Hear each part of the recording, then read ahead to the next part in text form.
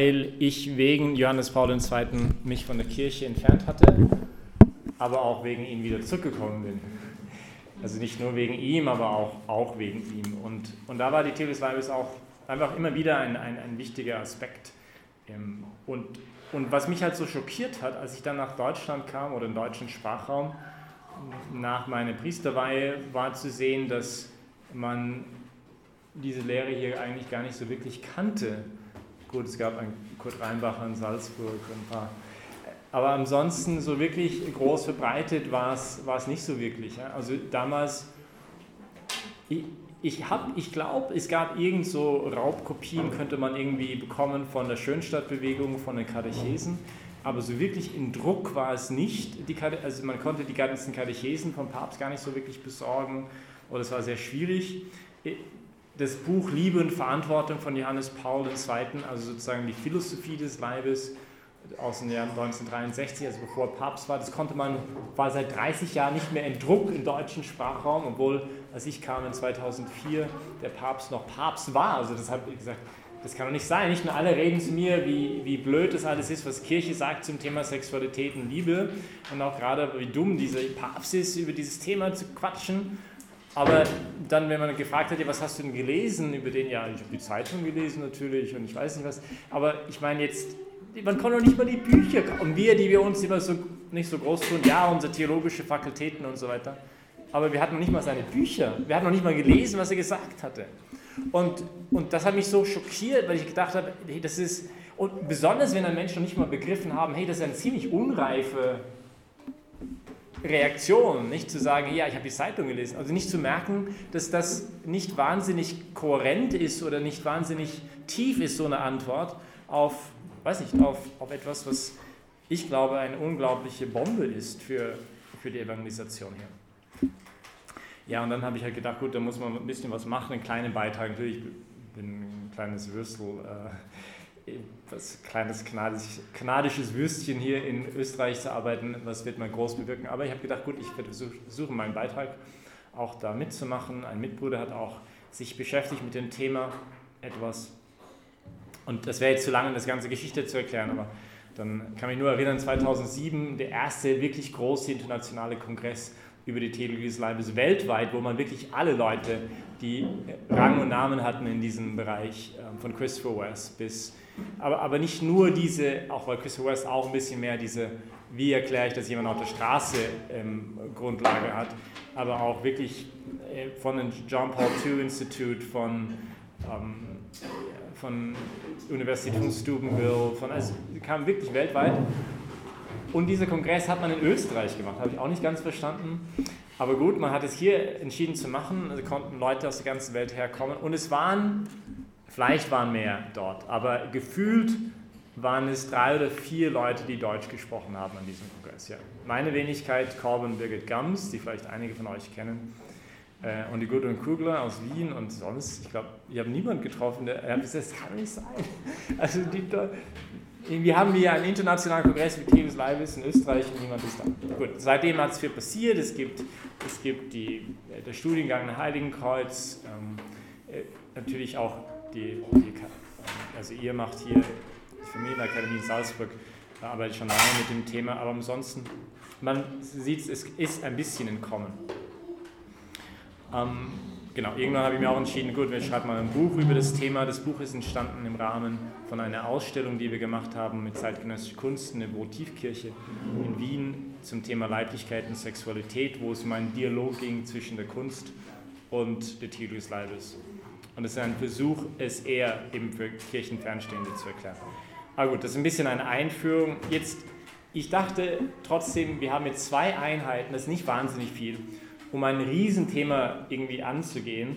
Und man kann wirklich nicht mehr machen, als ein bisschen noch wieder neu, für diejenigen, die es schon gut kennen und vielleicht für die, die es nicht so gut kennen, einfach einen Geschmack dafür zu bekommen. Nicht? Und den Wunsch vielleicht, dass ihr euch ein bisschen mehr mit diesem Thema auseinandersetzt. Und da habe ich gedacht, gut, ich werde in dieser Einleitung eine Einleitung geben in die Theologie des Leibes. Wo kommt es her?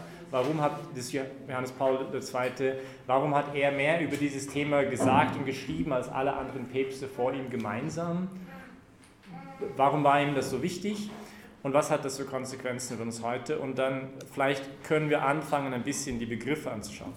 Es gibt mehrere Arten und Weisen, wie ich die Theologie des Leibes zusammenfassen kann. Eines habt ihr auf euren Unterlagen, was der Papst letztendlich macht. Er nimmt sich 4 Jahre Zeit, hält 129 Ansprachen, es waren noch ein paar mehr, dass er halten wollte, aber die nie gehalten worden sind, wegen einem Attentat. Aber mehr oder weniger, also 4 Jahre, und er schaut, man könnte sagen, 3 Begriffe an in diesen 4 Jahren, in 4 verschiedenen Situationen. Und diese 3 Begriffe sind Einsamkeit, Gemeinschaft und Scham. Und er schaut diese Begriffe an vor dem Sündenfall, nach dem Sündenfall, nach der Lösung in den Himmel. Nicht? Was heißt Einsamkeit, Gemeinschaft und Scham im Paradies? Was heißt es nach der Ursünde? Was heißt es in einer erlösten Welt? Und was heißt es im Himmel?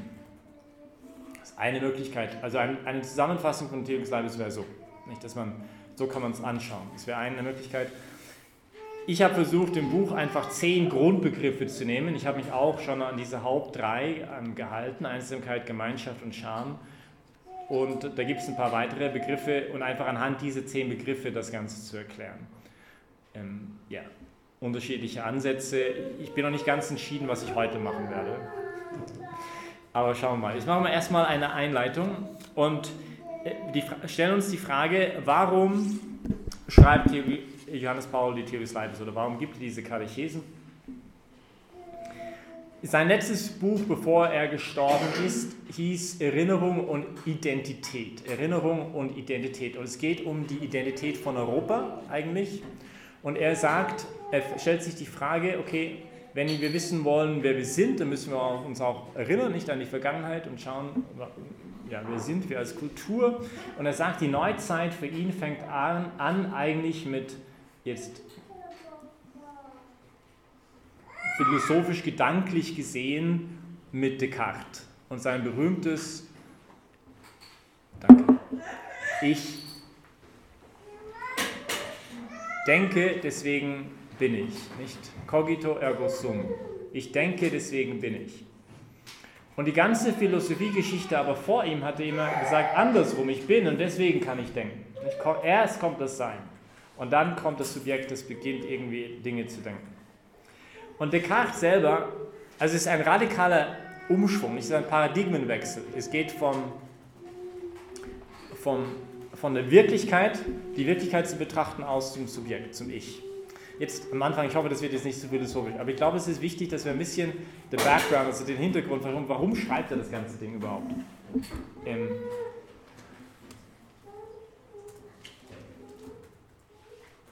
Er beginnt seine Theologie des Leibes eigentlich mit auch einer Aussage, und zwar, dass wir brauchen, er sagt, eine angemessene Anthropologie.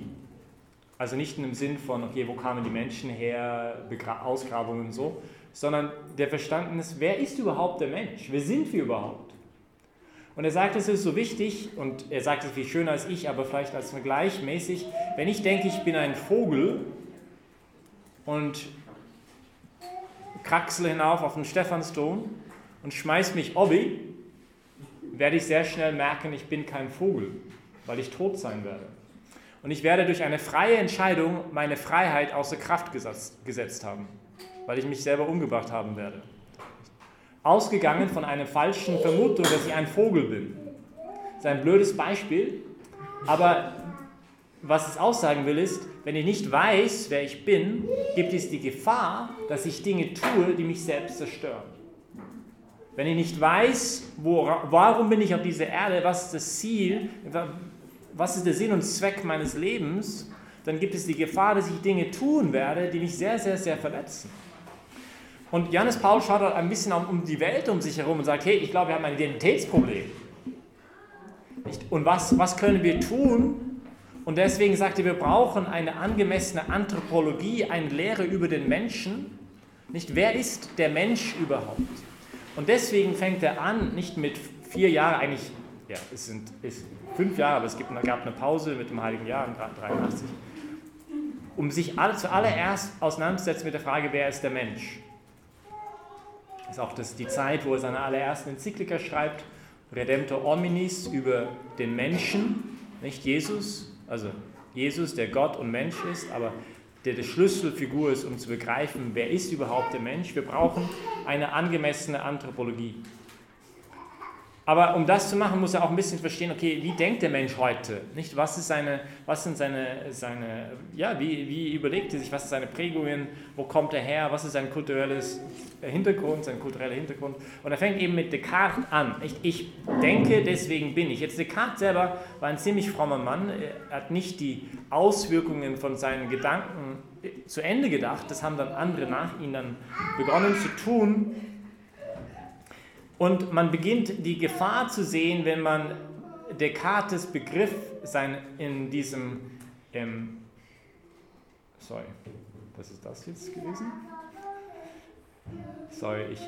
Vielleicht ein bisschen ein Spiel hinter, dass es man nicht ganz einschläft und so ab und zu mal. Descartes, was andere nach ihm dann tun, ist, sie wenden diesen Begriff von Descartes von ich bin, deswegen kann ich denken, ich denke, deswegen kann ich denken, nicht sehr klug. Ich denke, deswegen bin ich, cogito ergo sum, und beginnen das auf den Wahrheitsbegriff anzuwenden. Jetzt in einer klassischen Philosophie ist Wahrheit, die logische Wahrheit heißt die Übereinstimmung von meinem Verstand mit der Wirklichkeit. Ich bin in der Wahrheit, wenn ich zugebe, das ist ein Glas Wasser. Ich bin nicht in der Wahrheit, wenn ich sage, das ist ein Auto. Natürlich stimmt es, ich kann immer tiefer hineingehen in diese Wahrheit. Ja?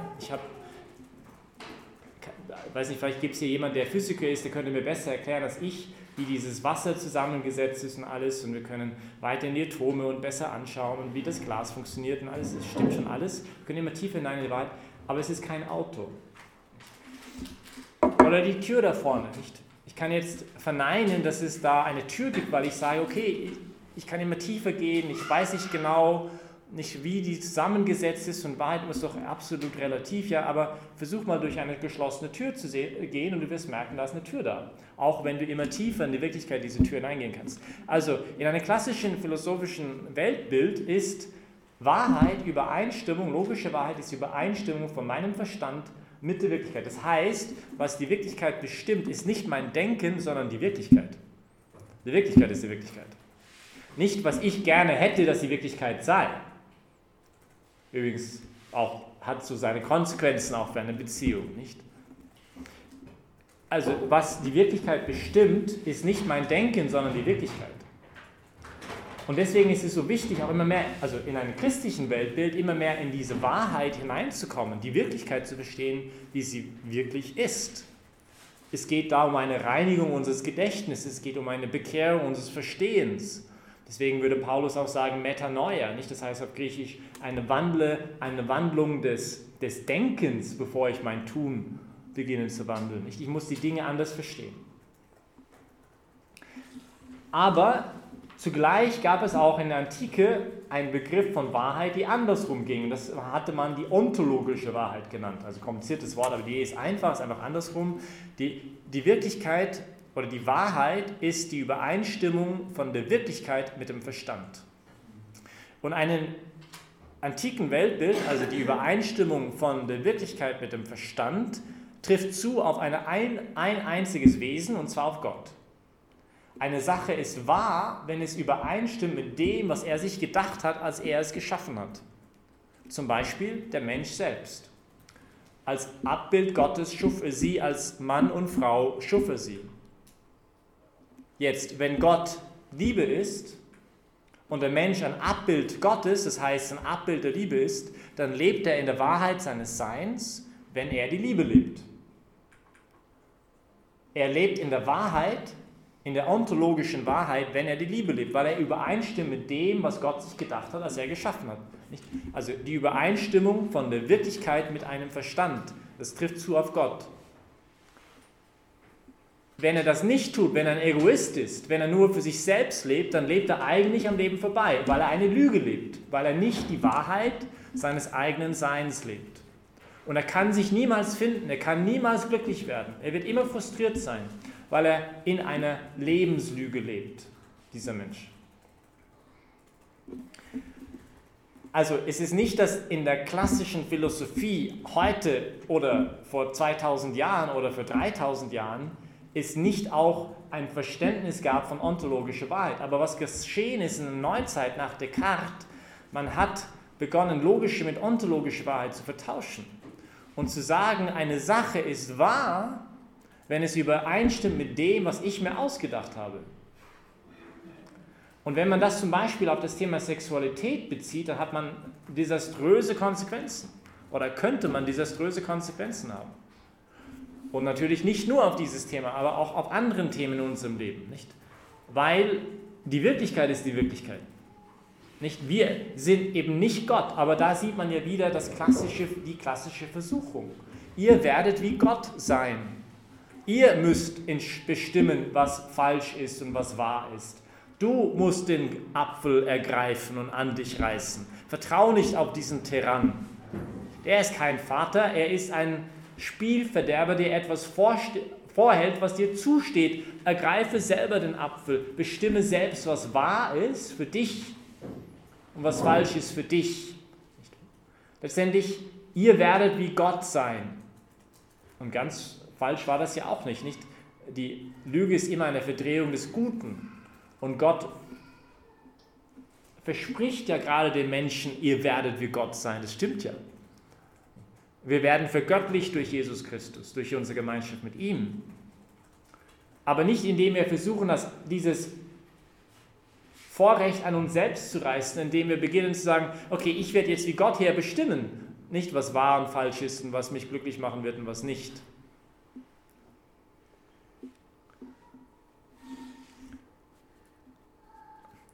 Das ging immer weiter, das wäre jetzt vielleicht ein bisschen zu kompliziert, die ganze philosophische rote Faden irgendwie aufzuzeichnen. Es gab dann andere, nachher Kant, der uns ganz besonders beschäftigt, auch Papst Johannes Paul sehr beschäftigt hat, der nochmal nicht ein Übermonster war, überhaupt nicht. Und doch war einiges seiner Lehren, haben mit sich einige Konsequenzen gebracht, die ein bisschen unerfreulich sind.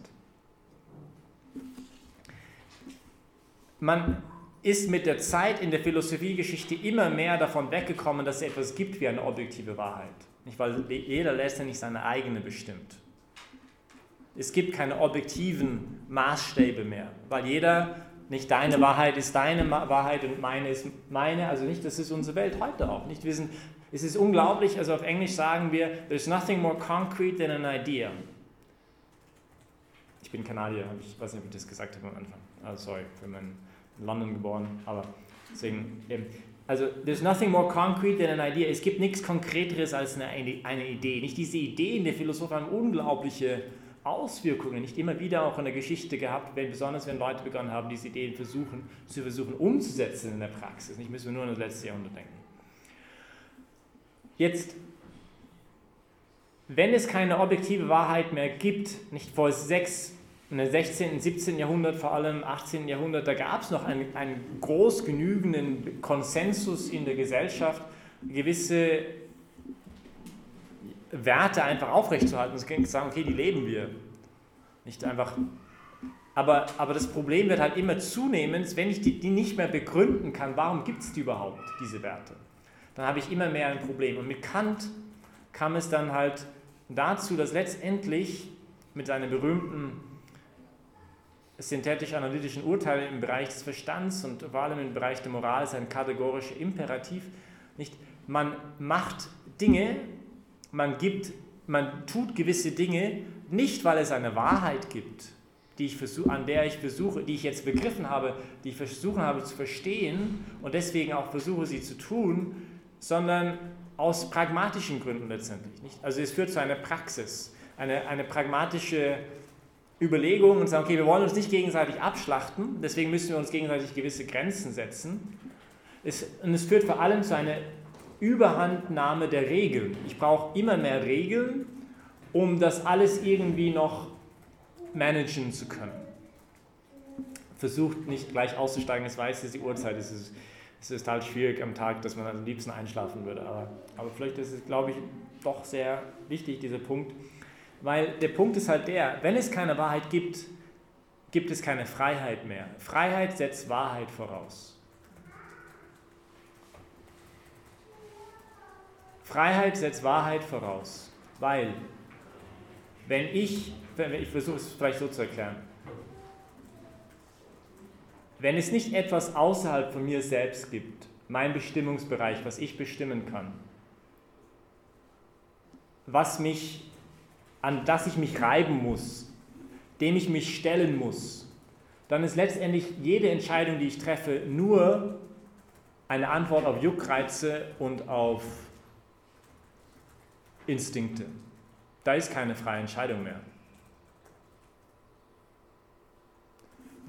Das muss man ein bisschen kauen, nicht diese Gedanke. Aber wenn ich nur deswegen Dinge tue, weil ich also einfach nur meiner eigenen Meinung folge und es gibt keine Gegenüber mehr, dem ich halt gegenüber ein Wert oder ein objektiver Maßstab, dann letztendlich, was ich tue, ist nur ein Folgen von meinen eigenen Juckreizen. Und es ist dann keine Freiheit mehr. Jetzt ist mir bewusst, dass diese Idee von Freiheit, die ich gerade euch präsentieren möchte, ganz anders ist, als die gängige ist heute. Nicht, weil heute würde man sagen, Freiheit heißt, mach, was du willst. Aber dieses Mach, was du willst, führt zu Sklaverei. Eigentlich das Gegenteil von Freiheit.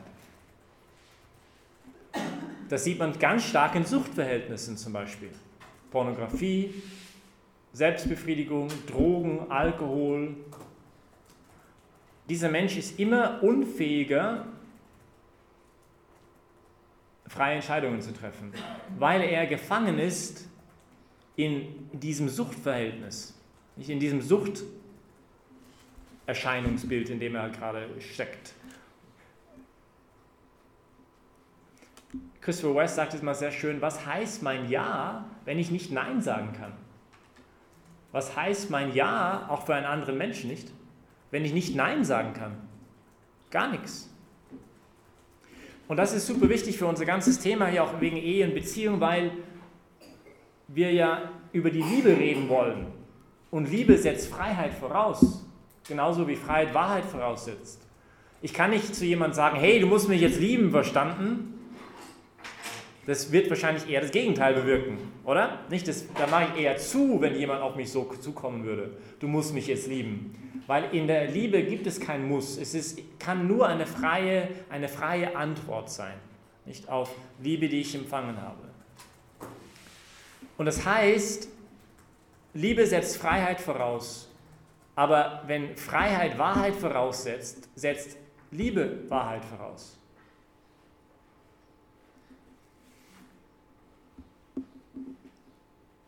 Und wir kommen mit Kant aber immer mehr zu einer Situation, wo es keine Freiheit gibt.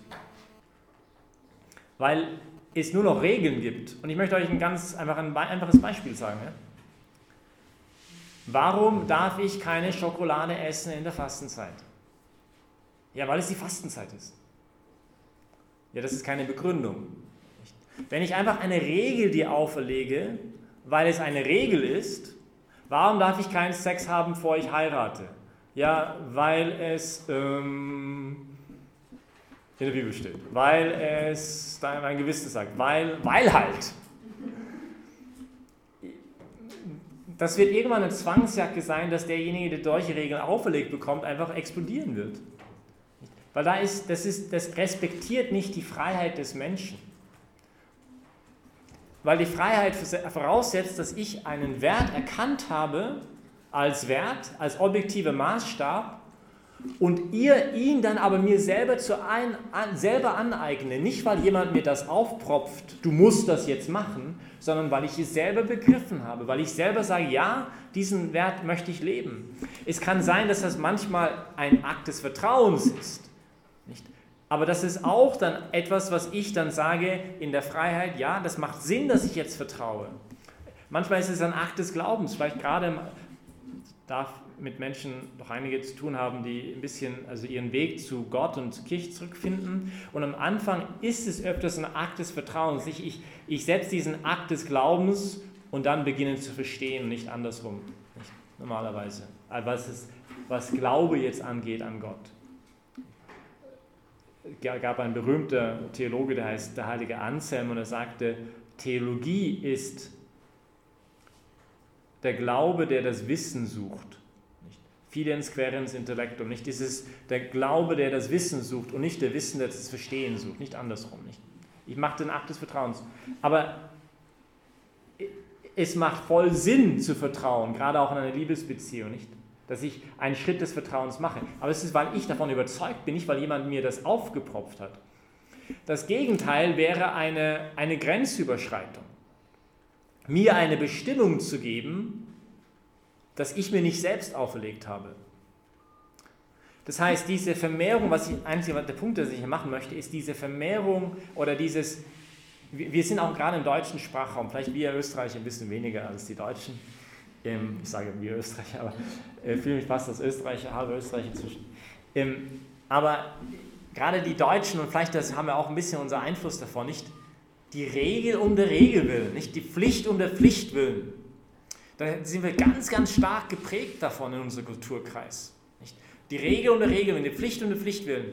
Und Kant mit seinem kategorischen Imperativ, ich möchte nicht alles auf Kant wälzen, aber man merkt immer mehr in der Kultur, wie das kam und was für einen Einfluss das hatte.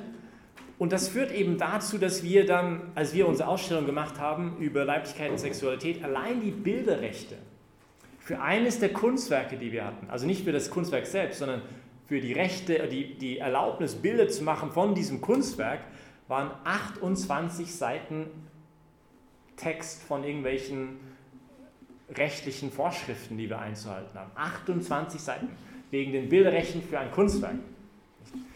Und ich kannte noch jemanden, der uns erzählt hat, wie man Landverträge auf Handschlag gemacht hat.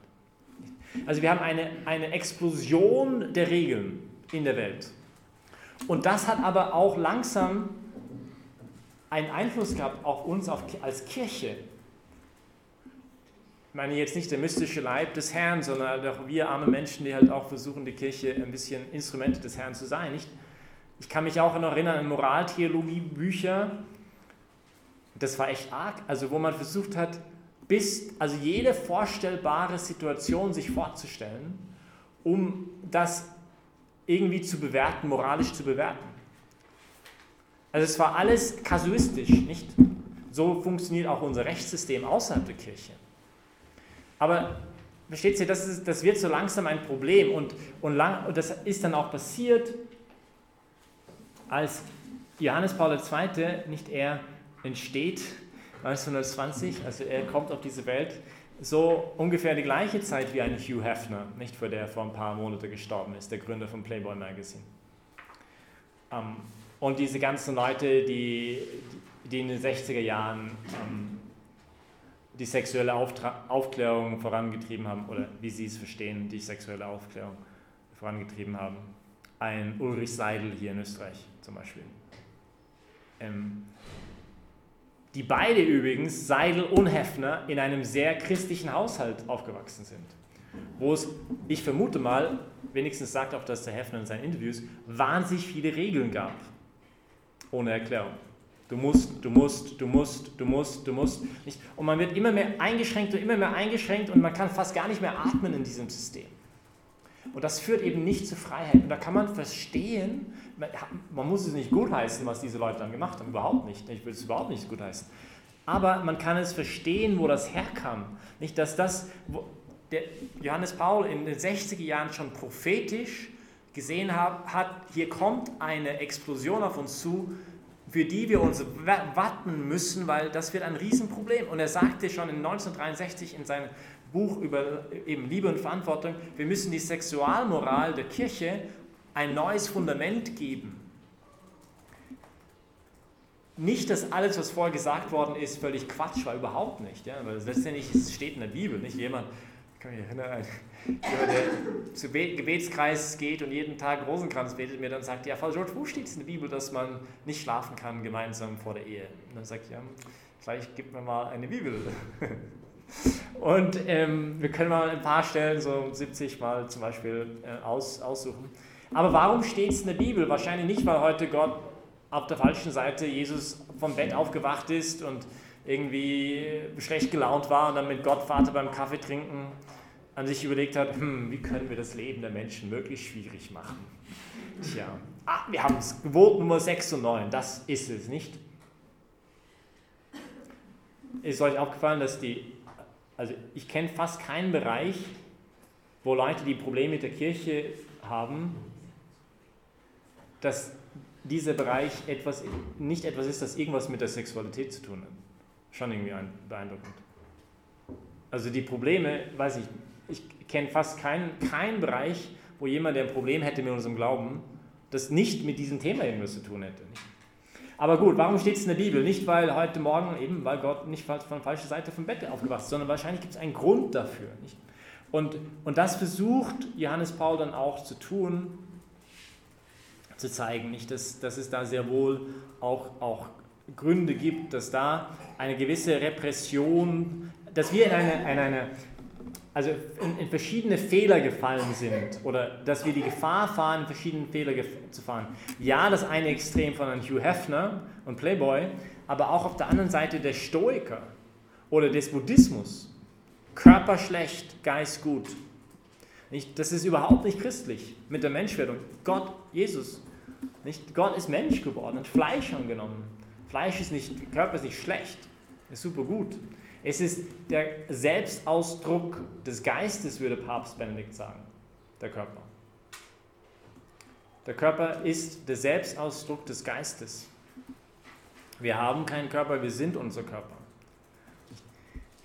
Und der Buddhismus, der sagt, okay, und auch die Stoa vor 2.000, 3.000 Jahren, die haben das auch gesagt, eines der Gründer von der Stoa hat gesagt, wenn du einen Menschen glücklich machen möchtest, dann gib ihm kein Geld, sondern nimm etwas von seinen Sehnsüchten weg.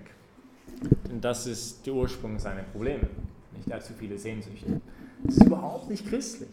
Überhaupt nicht christlich. Der heilige Augustinus würde sagen, mehr verloren ist derjenige, der seine Leidenschaft verloren hat, als derjenige, der verloren ist in seinen Leidenschaften. Mehr verloren ist derjenige, der seine Leidenschaft verloren hat, als derjenige, der verloren ist in seinen Leidenschaften. Nicht ein genialer Satz von ihm. Es geht nicht darum, die Leidenschaft zu unterdrücken oder nicht, das macht nur Probleme, deswegen nicht lieber ein bisschen grauer durchs Leben gehen, ohne Farben.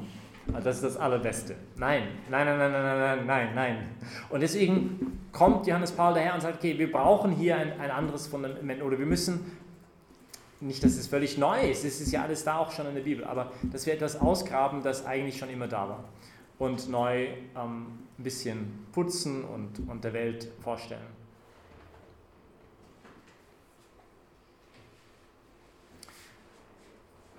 Ich schaue gerade, ob mir noch hier irgendwas fehlt.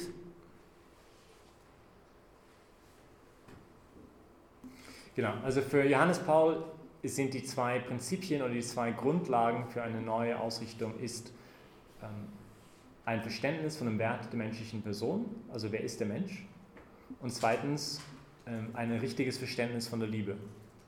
Und daher beginnt er eben in diesem Buch von 63, diese zwei Aspekte versuchen zu erleuchten. Er hat eigentlich also sein erstes über die Person, die handelnde Person heißt, das kann man gar nicht auf Deutsch kaufen. Oder vielleicht ist es jetzt wieder neu, aber jahrelang war es auch nicht, irgendwie konnte man es nicht besorgen. Da geht es um eine Werte Person und dann im Liebe und Verantwortung redet er sehr viel über, was ist Liebe eigentlich. Und er versucht es dann von verschiedenen Aspekten zu beleuchten. Psychologisch, soziologisch, metaphysisch, psychisch. Er gibt verschiedene, es ist so typisch Papst Johannes Paul, nicht? Er sagt nicht Punkt 1, 2, 3, sondern er nimmt so eine Art Säule und dann schaut er diese Säule an von verschiedenen Perspektiven immer wieder neu. Also ein sehr empfehlendes Buch, wenn ihr mal Zeit und Lust und Laune habt. Es ist aber ziemlich herausfordernd. Also es ist besonders die ersten Seiten, weil er da sehr philosophisch ist. Sein Hintergrund ist die Phänomenologie und die ist sehr akribisch in der Analyse der Dinge. Und das macht es auch irgendwie sehr spannend, aber auch eine Herausforderung, nicht als zu lesen, das Buch. Aber wenn man die Geduld hat, das zu tun, dann ist es wirklich fast wie ein Salzburger Nockerl, nicht an einem Festtag, es ist so richtig gut. Und zum Beispiel sein Kapitel über das Das Schamgefühl ist unglaublich. Nicht besonders der Bereich über Zärtlichkeit, wer über Zärtlichkeit redet. Ich habe noch nie irgendwo von irgendjemandem so etwas Schönes gelesen über dieses Thema Zärtlichkeit wie in diesem Buch. Also wenn man ein bisschen geduldig ist, hat er ganz tiefe Schätze, dieses Buch drin. Also man könnte vielleicht das auch nennen, eine Philosophie des Leibes. War dann so eine Art Vorbereitung für die Theologie des Leibes, die dann halt später kommen würde. Gut, ich glaube, soweit vielleicht ein bisschen ein Versuch zu erklären, warum er das Ganze angeht. Nicht? Also vielleicht nochmal den Kreis zu schließen. Wenn wir nicht wissen, wer wir sind, ist die Gefahr, dass wir Dinge tun, die uns einfach nicht entsprechen, dass wir uns selbst zerstören. Nicht das anhand von diesem Vogelbeispiel und der Stephansdom, den ich versucht habe zu bringen. Und ich weiß, dann viele sagen, ja, aber die Sexualität und die Beziehung ist was ganz anderes. Das trifft nicht zu. Ja? Welche Begründung gibst du das? Ja? Dass in jedem Bereich unseres Lebens ist uns das klar. Nicht, dass es objektive Maßstäbe gibt. Wenn ich Piano lernen möchte, dann kann ich nicht einfach die Regeln selbst erfinden. Wenn ich ein Bier brauen will, dann kann ich nicht einfach irgendwas da reinkippen. Also Wahrheit wird nicht bestimmt durch was ich gerne hätte, sondern durch das, was es ist. Und das ist, was befreit. Deswegen würde auch Jesus ja sagen, die Wahrheit wird euch frei machen. Und vielleicht könnte man es auch anders sagen, die Grundfrage von der ganzen Theologie des Leibes, würde ich sagen, ist folgendes. Ist Sexualität und Liebe und Beziehung wie ein fallender Apfel oder wie eine Ampel? Ist Sexualität und Liebe und Beziehung wie ein fallender Apfel oder wie eine Ampel? Und ich versuche zu erklären, was ich damit meine. Die Ampel, dass sie rot ist und das Rot Stopp heißt, ist eine reine menschliche Konvention. Wir haben uns dazu entschieden, dass das so zu bedeuten habe. Und in der ganzen Welt ist das so, außer vielleicht in Sizilien und in manchen Orten von Italien. Nicht? Es ist eher andersrum, hat man so manchmal den Eindruck. Aber normalerweise heißt Rot Stopp und Grün Go, weil das unsere Entscheidung war. Nicht? Wir haben uns so entschieden, das so zu machen. Und vielleicht gibt es irgendwelche psychologische Vorteile, dass es so ist vielleicht. Aber im Grunde genommen, das ist eine willkürliche Entscheidung des Menschen. Und wir haben uns dazu entschieden. Und viele in der Welt heute würden sagen, Sexualität ist genauso. Wir entscheiden, welche Bedeutung Sexualität hat. Nicht, das ist unser Ding. Wir können das frei entscheiden, wie wir wollen. Oder ist Sexualität eher wie ein fallender Apfel? Nicht? Das Gravitationsgesetz steht nicht mit großen Buchstaben auf den fallenden Apfel drauf. Wir müssen schon unser Gehirnkastel nutzen, ein bisschen, um das herauszufinden. Nicht? Und sorry, dass ich möchte jetzt nicht salopp oder grob oder derb irgendwie scheinen. Ja. Aber die Bedeutung von der Sexualität und Liebe und Beziehung steht auch nicht mit großen Buchstaben auf unseren Sexualorganen drauf. Da müssen wir schon auch unser Gehirnkastel ein bisschen nutzen, um zu verstehen, was ist der Sinn dahinter. Und das ist jetzt eine Entscheidung, nicht? Weil ich bin einverstanden, ich kann entscheiden für das eine oder das andere. Nicht? Viele heute, ein Hugh Hefner wird sagen, nee, Sexualität hat nichts mit dem fallenden Apfel zu tun, es ist voll wie die Ampel. Oder ist es andersrum? Und das ist die Grundentscheidung, eigentlich am Anfang, die man zu treffen hat. Gibt es eine tiefere Bedeutung in der Sexualität, in unseren Organen, in wie wir als Mann und Frau gestrickt sind, wie unser Körper ist, oder ist es reine Konvention? Nicht? Und wir kommen immer mehr in diesem, nicht? Das ist sogar jetzt mit Gender, geht es ja immer weiter. Ja? Die Tatsache, dass du Mann oder Frau bist, ist reine Konvention. Ich kann das auch beliebig ändern, wie ich halt gerade will. Nicht? Das ist ja der nächste Schritt, der davon kommt. Weil es nicht mehr eine Wahrheit gibt. Der Mensch ist selber Gott letztendlich. Nicht wir entscheiden, wie die Dinge zu sein haben. Dass das vielleicht manchmal desaströse Konsequenzen mit sich bringen könnte, ja, das könnte sein.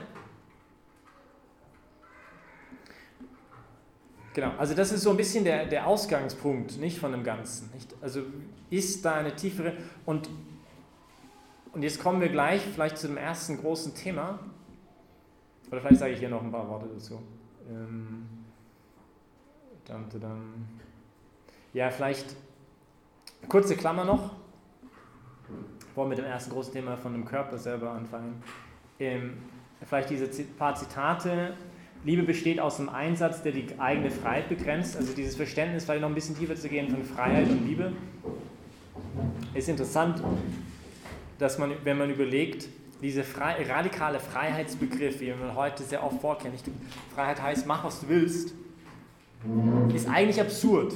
Alleine schon dadurch, dass wir sehen, okay, natürlich, ich habe eine Freiheit von, würde man sprechen in der Philosophie, und eine Freiheit für. Ich habe eine Freiheit von in dem Sinn von, jemand hat mir nicht irgendwie innere Bestimmungen zu geben oder zu sagen, zum Beispiel, weiß nicht, mir gefällt Schnitzel und nicht unbedingt Sushi.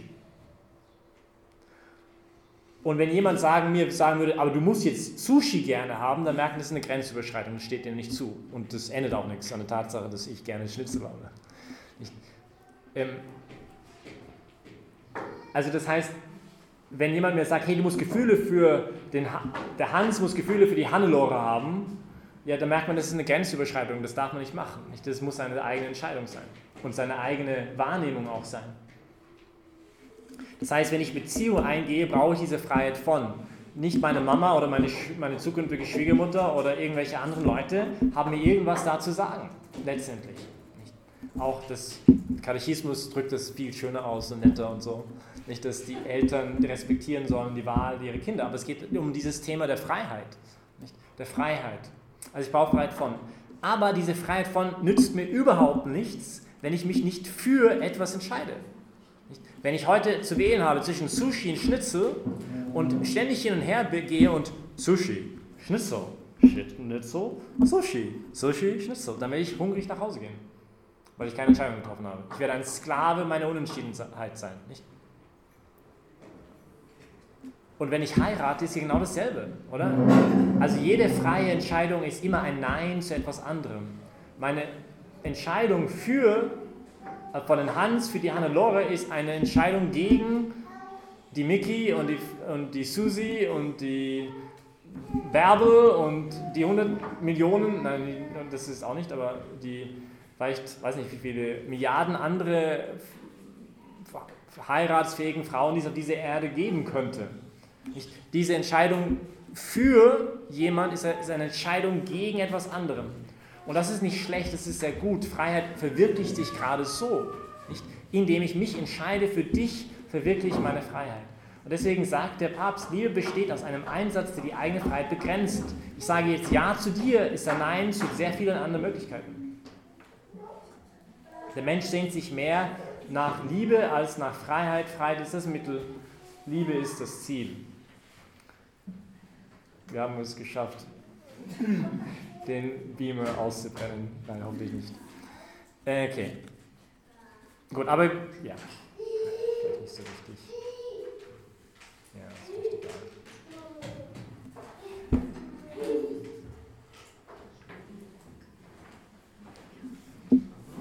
Geht's gar nicht, oder? Oh, diese Einheiten sind super lange, 1,5 Stunden. Könnt ihr noch ein bisschen? Ja. Geht das? Ihr seid das gewohnt, oder? Okay, gut. Also, machen wir einen nächsten Schritt. Also wir haben jetzt gerade versucht, eine Einführung zu geben. Warum schreibt Johannes Paul II. Eigentlich die Theologie des Leibes? Und er sagt, weil wir eine angemessene Anthropologie brauchen für unsere Welt von heute. Der Mensch muss verstehen, wer er ist. Und wir müssen auch ein bisschen seinen Kontext sehen. 1980, 1979, Marxismus, Europa geteilt in 2 Teile. Nicht? Manche sagen, der Mensch ist nur Materie, die Marxisten. Nicht? Manche sagen, er ist auch nur Materie, aber nur für Lust geschaffen, ein Hugh Hefner. Nicht? Manche sagen, der Mensch ist nur seine eigene Schwachheit. Nicht? Die Leute, die Dinge wie Ehe auf Zeit, auf Ewigkeit abschaffen wollten und Zölibat abschaffen wollten und so. Das sagt, wir müssen wissen, wer wir sind. Nicht deswegen brauchen wir eine angemessene Anthropologie. Aber wir können diese angemessene Anthropologie nicht auf Kant aufbauen und nicht auf Descartes aufbauen und nicht auf die letzten 500 Jahre Philosophiegeschichte aufbauen. Wir können vieles von denen lernen, ja, wie die Phänomenologie zum Beispiel oder die Dinge klarer anzuschauen. Aber wir können nicht einfach dort bleiben. Was der Papst sehr wohl aber macht, und das ist genial von ihm gewesen, finde ich, er fängt nämlich nicht an, wie klassisch man das gemacht hätte und sagt, okay, es gibt ein moralisches Prinzip in der Bibel, nicht? Und deswegen gibt es jetzt diese Konsequenzen daraus. Sondern er begebt sich total auf die Ebene seines Gegenübers, den Menschen von heute, der total sagt, okay, die einzige Wahrheit, die ich noch glaube, ist meine eigene Erfahrung. Weil die ist objektiv, die habe ich. Das ist wieder Descartes. Ich denke, deswegen bin ich. Also ich fühle, deswegen bin ich. Nicht? Also ich erfahre, ich mache diese Erfahrung, das bin ich. Wenigstens das stimmt doch, das ist wahr, da kann mir auch niemand was reinreden.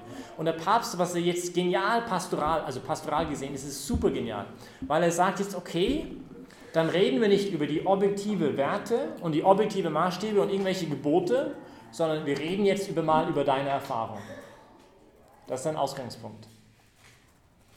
Er macht es als Christ anhand der Bibel, versucht die Bibel zu nutzen, um diese Erfahrung ein bisschen zu erklären, aber das ist ein genialer Ansatz. Nicht, weil er total sich begebt auf das Terrain seines Gegenübers und sagt, okay, was sind denn deine Erfahrungen? Ich gebe euch ein Beispiel, wie das ganz praktisch pastoral aussehen kann. Es kommt jemand zu mir, Studentin, und sagt, Father George, ich fühle mich nicht schlecht, wenn ich das mache. Und es ging um das Thema mit ihrem Freund gemeinsam schlafen. Und man kann natürlich sehr schnell ins Fettnäpfchen treten, wenn man dann irgendwas sagt. Nicht? Also gerade in diesem Bereich, man kann sehr schnell verletzen, das wisst ihr selber. Und da können wir Priester manchmal wirklich sehr viel Schaden anrichten. Als junger Priester war ich da auch zu viel zu unsensibel, glaube ich. Gewisse Verhandlungen zum Beispiel als egoistisch zu beschreiben. Für jemanden, der das gar nicht egoistisch sieht, das ist dann das allerletzte, also völlig verletzend. Also ich habe versucht, wahnsinnig respektvoll voranzugehen, aber irgendwann zum Punkt zu kommen und sagen, hey, du bist jetzt 1 Stunde hierher gefahren, um mir zu sagen, du fühlst dich nicht schlecht, wenn du das gemacht hast. Ja, warum sagst du es dann überhaupt? Nicht?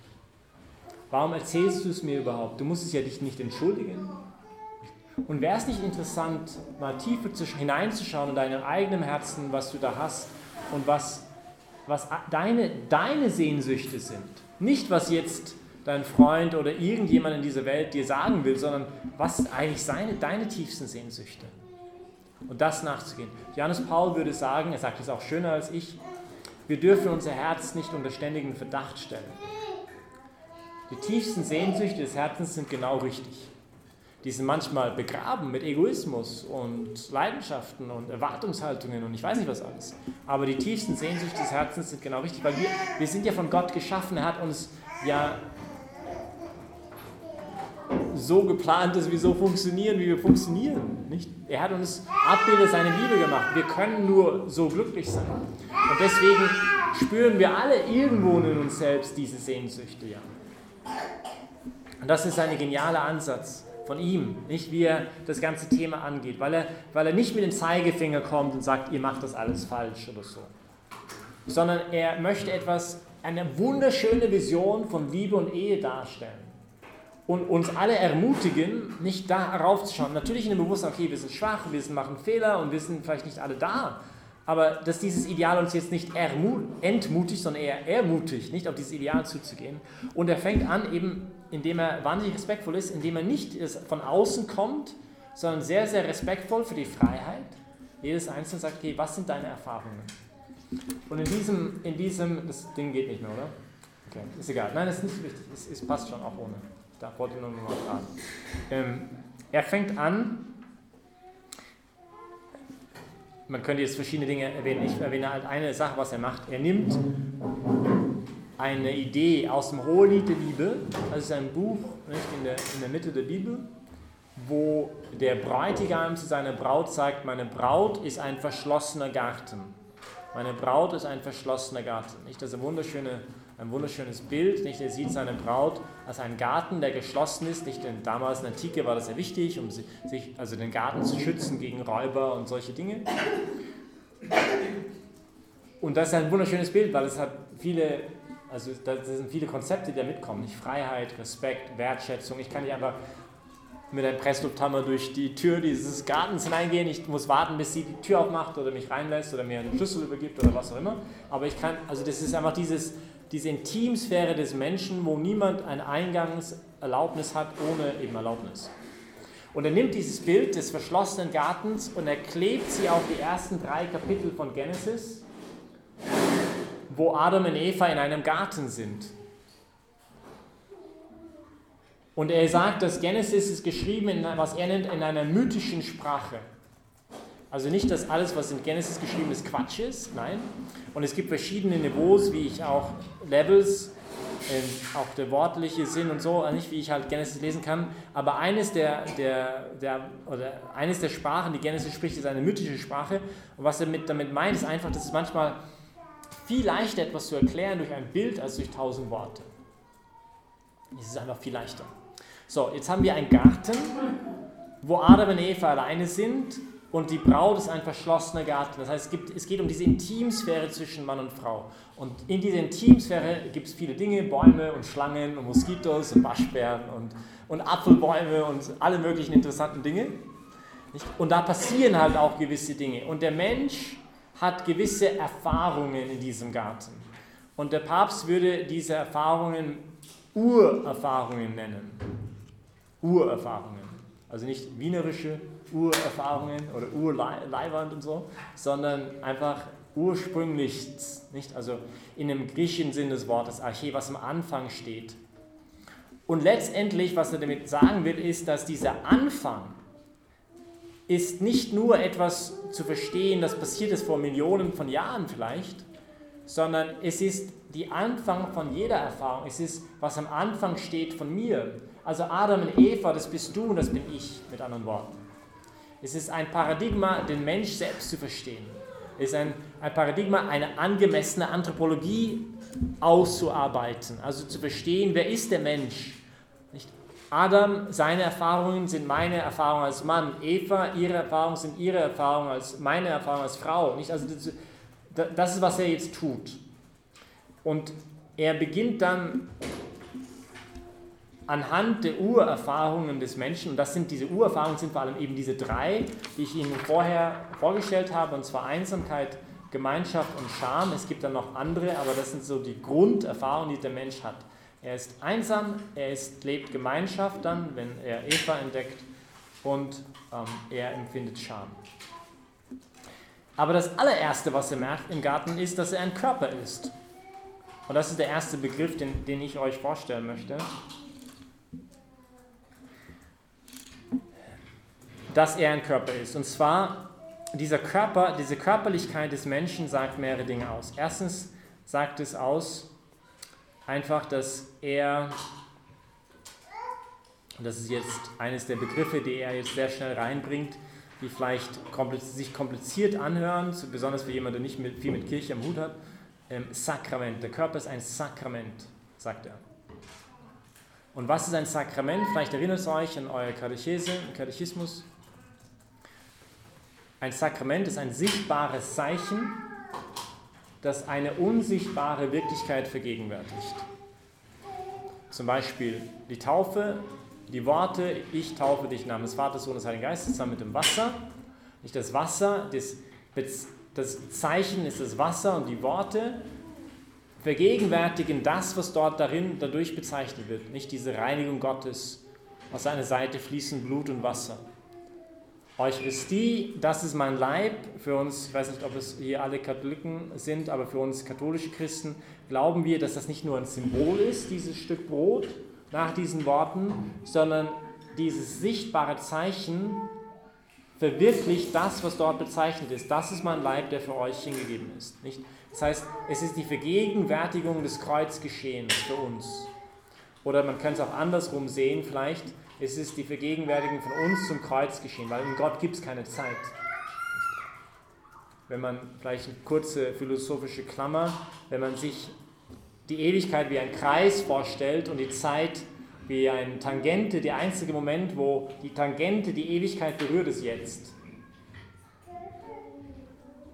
Der einzige Moment, wo wir existieren, ist jetzt. Und deswegen würde ein Papst Benedikt sagen, der jetzige Augenblick ist nicht Teil der Zeit, sondern ist Teilhaber an der Ewigkeit Gottes. Der ewige Jetzt ist nicht ein total tiefer Gedanke. Also, weil die Zeit ist ja dieses Bemessen, was vorher und nachher ist. Nicht? Aber der eigentliche Moment, wo irgendwas existiert, der einzige Moment, wo irgendwas ist, wo du existierst und ich existiert, wo die Erde existiert, wo die Satelliten, wo die Planeten, das ganze Universum existiert, ist jetzt. Was vor 2 Sekunden war, existiert gar nicht mehr. Nicht der einzige Moment, wo irgendwas da ist, ist jetzt. Und wir brauchen die Zeit, um unser Leben zu verwirklichen, dass es halt geschieht, nicht? Benedikt würde sagen, Zeit ist so das Bundsein. Zeit existiert, sodass ein Bund entstehen kann zwischen mir und Gott. Nicht, dass wir unsere Freiheit verwirklichen können. Aber Gott ist nicht, dass er außerhalb der Zeit ist, er ist das Fundament aller Zeit. Das Klammer wieder zu, der einzige Grund, warum ich das erwähne, ist, um die Sakramente zu erklären. Nicht? Das heißt, wie kann es sein, dass was heute geschieht in einer Messe, heute Morgen bei euch hier um 9.30 oder um 9 oder wann immer die Messe gehabt habt, dass irgendwas zu tun hat mit etwas, was vor 2000 Jahren war. Wie kann es sein, was Jesus gemacht hat für mich am Kreuz vor 2000 Jahren mit meinem Leben heute irgendwas zu tun hat? Wir glauben als katholische Christen ja durch die Sakramente vor allem.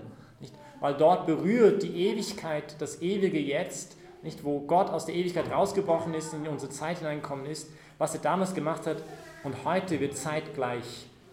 Es geschieht heute in meinem Leben. Also wenn ich zur Beichte gehe, niemand wird zu einem Pfarrer beichten gehen, wenn ich zum Pfarrer gehe. Sondern was wir glauben ist, dass halt das Kreuzgeschehen wird gegenwärtig für mich in diesem Augenblick, wo Jesus mich tief in die Augen schaut und sagt, ich liebe dich, ich vergib dir deine Sünden.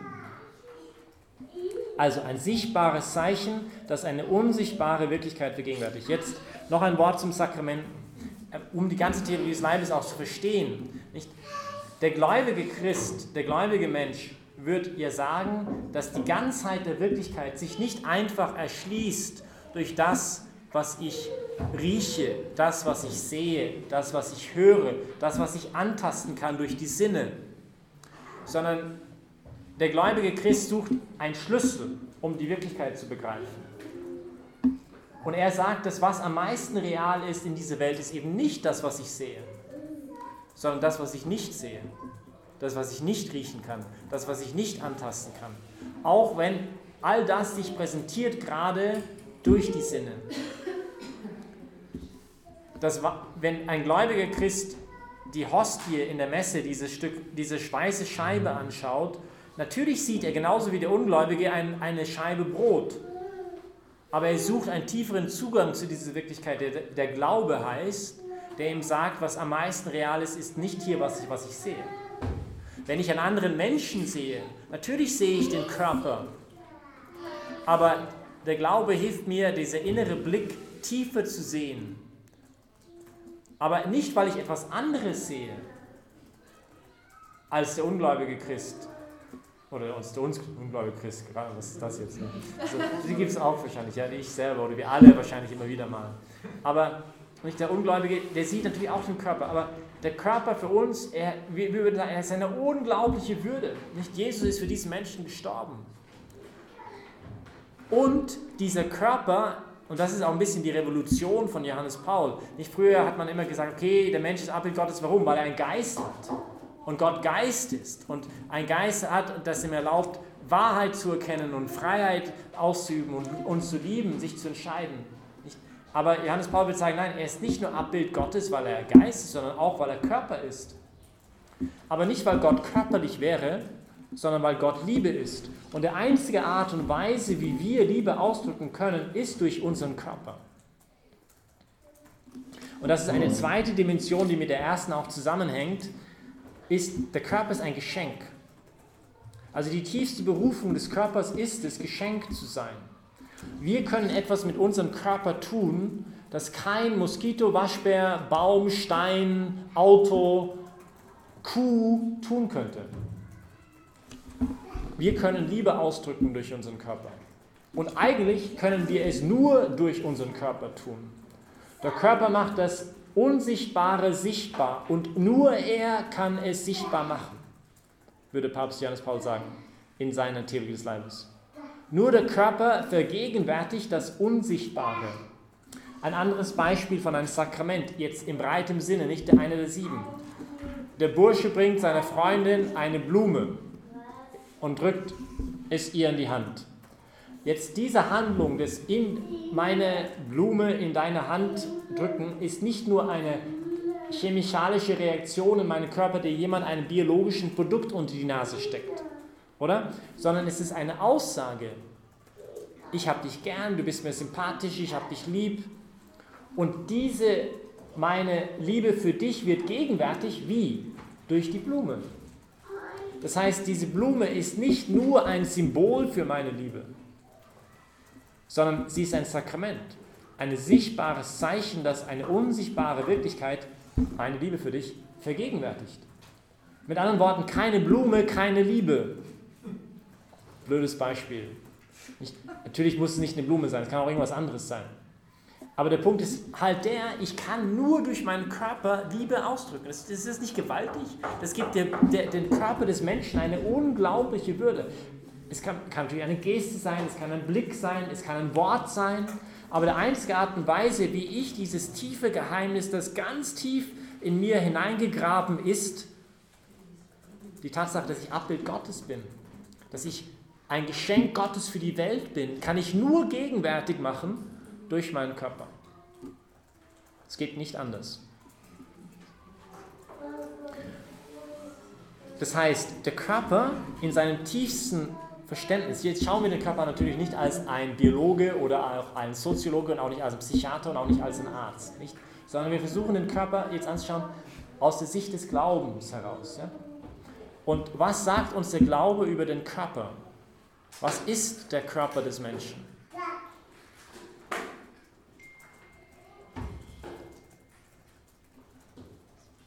Und wir würden als gläubige Christen sagen, es ist so viel mehr, als wir nur sehen, äußerlich. Nicht? Es ist so viel mehr, als nur, was das Auge trifft.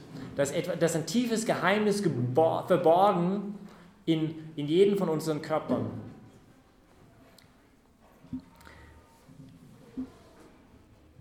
Hier gibt es ein bisschen eine Streiterei unter den Theologen, ob man es jetzt Leib oder Körper nennen sollte. In der ursprünglichen Theologie des Leibes hat der Papst auf Italienisch gesprochen und er hat corpo gesagt. Es gibt diesen Unterschied Leib und Körper in anderen Sprachen, vielen anderen Sprachen nicht, wie es in Deutsch gibt. Nicht. Er sagte corpo, also das ist das italienische Wort. Ich nutze weiterhin das Wort Körper, obwohl manche argumentieren würden, ja, okay, der Leib ist der beseelte Körper. Ja, okay, einverstanden. Ich habe mehr zu tun mit Leuten, die nicht viel mit Glauben zu tun haben, wenn ich versuche, das zu erklären. Und deswegen gefällt mir Körper besser, weil dann verstehen sie, über was ich rede. Nicht, weil Leib, das ist so ein bisschen so ein christlicher Inbegriff. Aber ja, man redet von Leibfeindlichkeit, aber viel darüber hinaus redet man nicht da draußen über Leiber, die herumlaufen, nicht, sondern mein Körper und Körperkult und so. Deswegen nutze ich auch den Körper. Und ich glaube, das ist nicht ganz falsch, weil auch der Papst selber in seinem Urbegriff ist corpo. Aber natürlich muss man das verstehen, ich rede von dem Körper des Menschen, nicht? Also Klammer wieder zu. Aber der Punkt ist halt oder was ich halt versuche zu unterstreichen so stark mit diesem Begriff des Sakramentes ist, und das ist, ich glaube, wahnsinnig tief, da könnte man tagelang meditieren, nicht?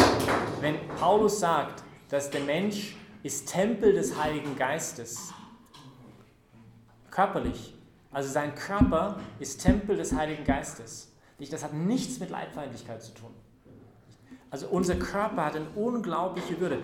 Und was ich auch unterstreichen will, ist, dass es eben nicht das Gleiche ist wie ein Körper von einer Pflanze oder ein Körper von einem Bullen von uns zu Hause auf unserer Ranch. Ich habe auch unsere Kühe gerne gehabt, aber das ist nicht dasselbe, versteht ihr? Weil der Bulle kann keine Liebe vergegenwärtigen.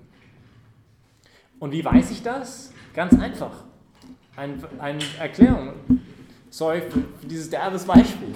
Nicht? Wir haben uns unglaublich aufgeregt und wir waren sehr wütend, wenn die Bullen zur falschen Jahreszeit ausgebrochen sind aus ihren Gehege und die Kühe geschwängert haben, sodass wir dann bei minus 40 Grad Kälber gehabt haben. Da waren wir sehr wütend und ärgerlich. Aber wir haben die Bullen nicht vor Gericht gebracht und nicht ins Gefängnis gesteckt, weil sie einfach ihre Instinkte gefolgt sind, weil sie keine Freiheit haben. Wenn sie frei werden, dann musste ich den Bullen in den Augenblick vor Gericht bringen. Nicht? Aber er folgt einfach seinen Instinkte, er hat keine Freiheit. Aber deswegen ist er liebesunfähig. Und deswegen ist es aber für den Menschen ganz anders. Nicht, wenn jemand zur falschen Jahreszeit oder halt ohne Erlaubnis, dann kommt er vor Gericht. Vergewaltigung. Weil er hat dann eine Verantwortung. Es ist auch super spannend eigentlich, das Thema, nicht? Es gibt keine Liebe ohne Freiheit, aber es gibt keine Freiheit ohne Verantwortung. Also sobald ich frei bin, habe ich eine Verantwortung. Und je größer meine Freiheit, je größer ist meine Verantwortung. Der Firmenchef hat eine größere Verantwortung für die Firma als der Fließbandarbeiter. Und wenn es aber diese Proportion gibt, nicht zwischen Freiheit, Liebe und Verantwortung, heißt ja auch, je größer meine Liebe, desto mehr möchte ich Verantwortung für jemanden übernehmen. Und das Gegenteil sieht man zum Beispiel in One-Night-Stands oder so. Nicht? Kommen zusammen für den Abend, ja, super. Ich möchte null Verantwortung. Und deswegen ist aber auch dort null Liebe. Ist einfach rein Egoismus. Nicht? Wir nutzen uns gegenseitig zu befriedigen, aber das war es dann auch schon. Also Liebe hat mit Freiheit zu tun und Freiheit hat mit Verantwortung zu tun. Je größer meine Liebe, desto, ich bringe das immer auch durcheinander aus Deutsch, desto oder desto je? Wie ist das? Je desto. Also je größer meine Liebe für einen Menschen, desto mehr Verantwortung möchte ich übernehmen für einen Menschen. Nicht? Also zu betonen hier ist, oder mein Versuch zu betonen ist, dass der Körper etwas unglaublich Heiliges ist. Deswegen würde Papst Johannes Paul auch sagen, dass die Ehe das Ursakrament ist.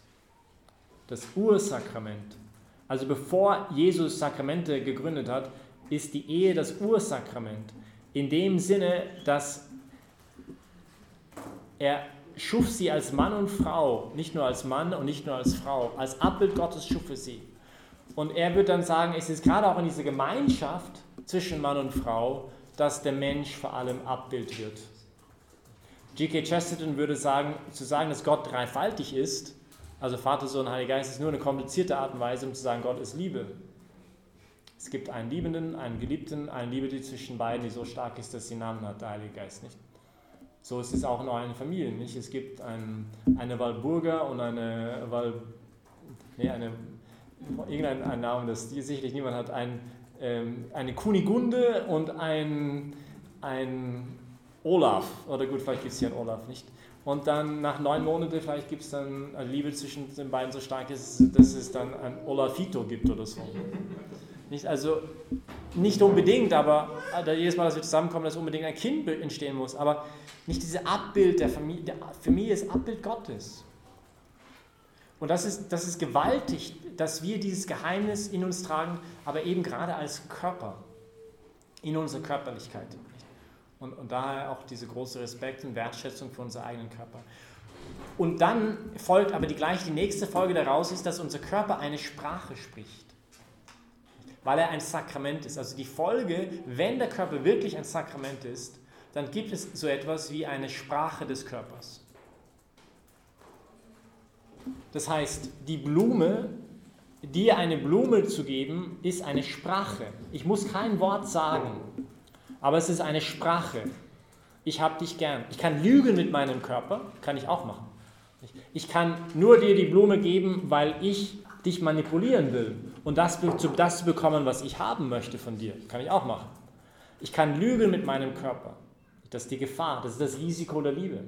Immer. Wir können nicht nur Sakrament, sondern wir können auch Antisakrament. Wir können eine Art Sakrileg werden durch unseren Körper. Jemand ein blaues Auge schenken durch meine Faust ist auch eine Art Sakrament, eine Vergegenwärtigung, ein sichtbares Zeichen, das etwas Unsichtbares vergegenwärtigt, meine Unsympathie und Hass oder was auch immer, Ärger auf dich. Aber gerade dadurch werde ich zu einer Art Antisakrament, einer Art Sakrileg. Genau das Gegenteil von dessen, von was Gott mich eigentlich geschaffen hat, nicht wozu er mich eigentlich geschaffen hat. Also diese Sprache ist eine objektive Sprache und da vielleicht in diesem negativen Beispiel wird es vielleicht noch klarer. Das in deinem Auge ist eine objektive Sprache. Es ist nicht nur, ich kann nicht sagen, dass das ein Ausdruck meiner Liebe für dich ist. Oh Honey, mein Schatz, das war eigentlich nur ein Ausdruck für meine unglaubliche Wertschätzung für dich, dass ich dich gerade geschlagen habe. Irgendwas stimmt da nicht. Das heißt, der Körper spricht auch eine Sprache, er spricht auch eine objektive Sprache. Jetzt, wenn man das weiter verfolgen, würde man sagen, okay, aber dann macht er das in allem, was er tut. Ich spreche eine Sprache in meinem Körper. Und in vielen Bereichen wissen wir das. Und durch unsere Augen, durch unsere Blicke, durch unsere Gesten sprechen wir ständig durch unseren Körper. Vergegenwärtigen wir das Unsichtbare durch unseren Körper. Aber die Sexualität tut es halt auch. Das ist halt der Punkt, nicht? Die Sexualität tut es auch. Nicht? Es ist die Sprache der völligen Hingabe, der völligen Annahme des anderen, ohne Bedingungen zu setzen. Es ist dieses sich völlig öffnen für den anderen. Es ist dieses eines Fleisches werden, um ein Geist zu werden. Und was der Heilige Vater hier unterstreichen will, ist eben, dass das nicht einfach beliebig ist. Diese Sprache spricht ein Körper, aber ich kann auch lügen durch meinen Körper. Ich kann auch in der Sexualität lügen, um zu manipulieren und das zu bekommen, was ich will. Er würde sagen, es spricht vor allem zwei Dinge aus. Nicht? Es geht um die Einheit der beiden und es spricht aber auch, es geht um die Fruchtbarkeit und die Annahme des anderen in seiner Fähigkeit, Mama oder Papa zu werden. Ich gebe den anderen die Gelegenheit, auch gerade dazu, durch meinen eigenen Körper. Adam und Eva wären sich gegenseitig ein ziemliches Geheimnis, wenn es nur Adams und nur Eva geben würde auf dieser Erde. Warum sehe ich so aus? Wozu das Ganze nicht? Würde mich nicht selber nicht verstehen. Ich wäre mir selbst ein Geheimnis. Bin es immer noch, aber da wäre ich mir noch ein mehr größeres Geheimnis als jetzt. Also der Körper ist auf der einen Seite ein Sakrament und damit eng verbunden ist die Idee, ein Geschenk, nicht? Ein Geschenk zu sein. Gott ist sich selbst schenkende Liebe. Das ist, was er ist. Und der Mensch, der sich begreifen will, das Ehepaar, das sich begreifen will, muss natürlich genau so lieben. Du schuldest mir absolut gar nichts und ich schulde dir alles. Das ist eigentlich die Sprache, dass ich da verspreche im Altar. Du schuldest mir nichts, ich schulde dir eigentlich alles.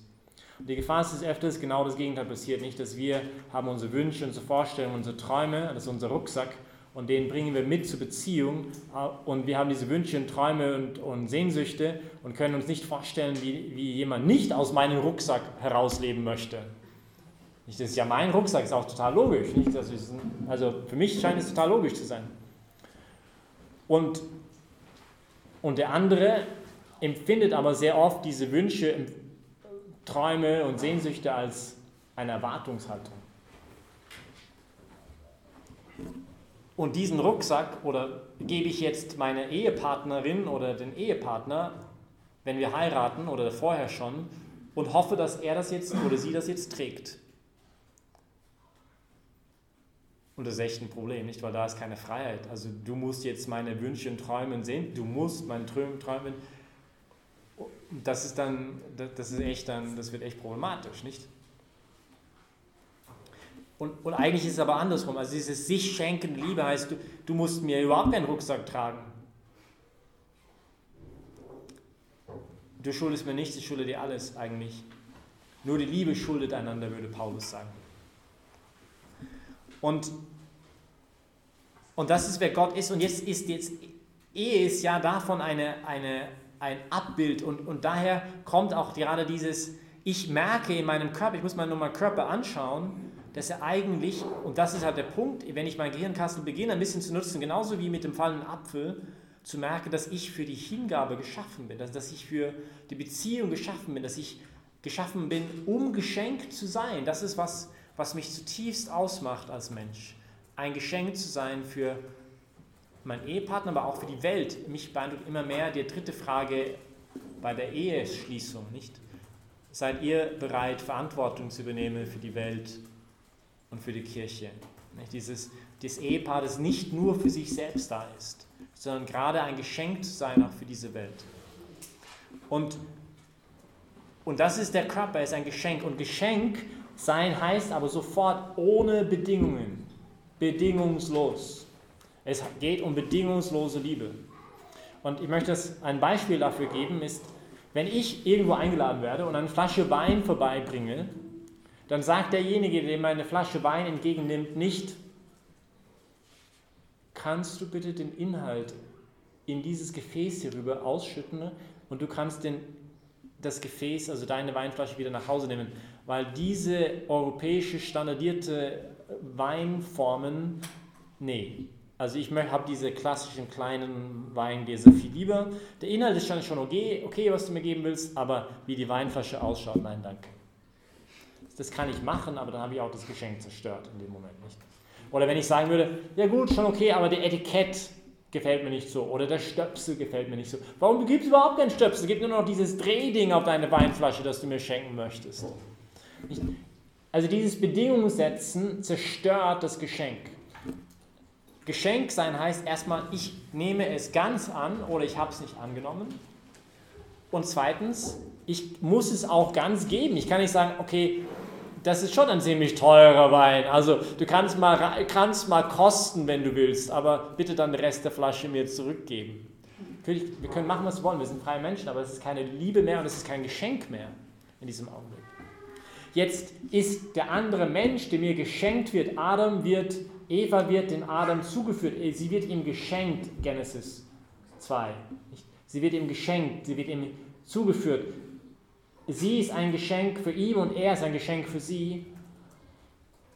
Die beiden sind so viel mehr als Weinflaschen, oder? Hoffentlich, in meiner Wahrnehmung.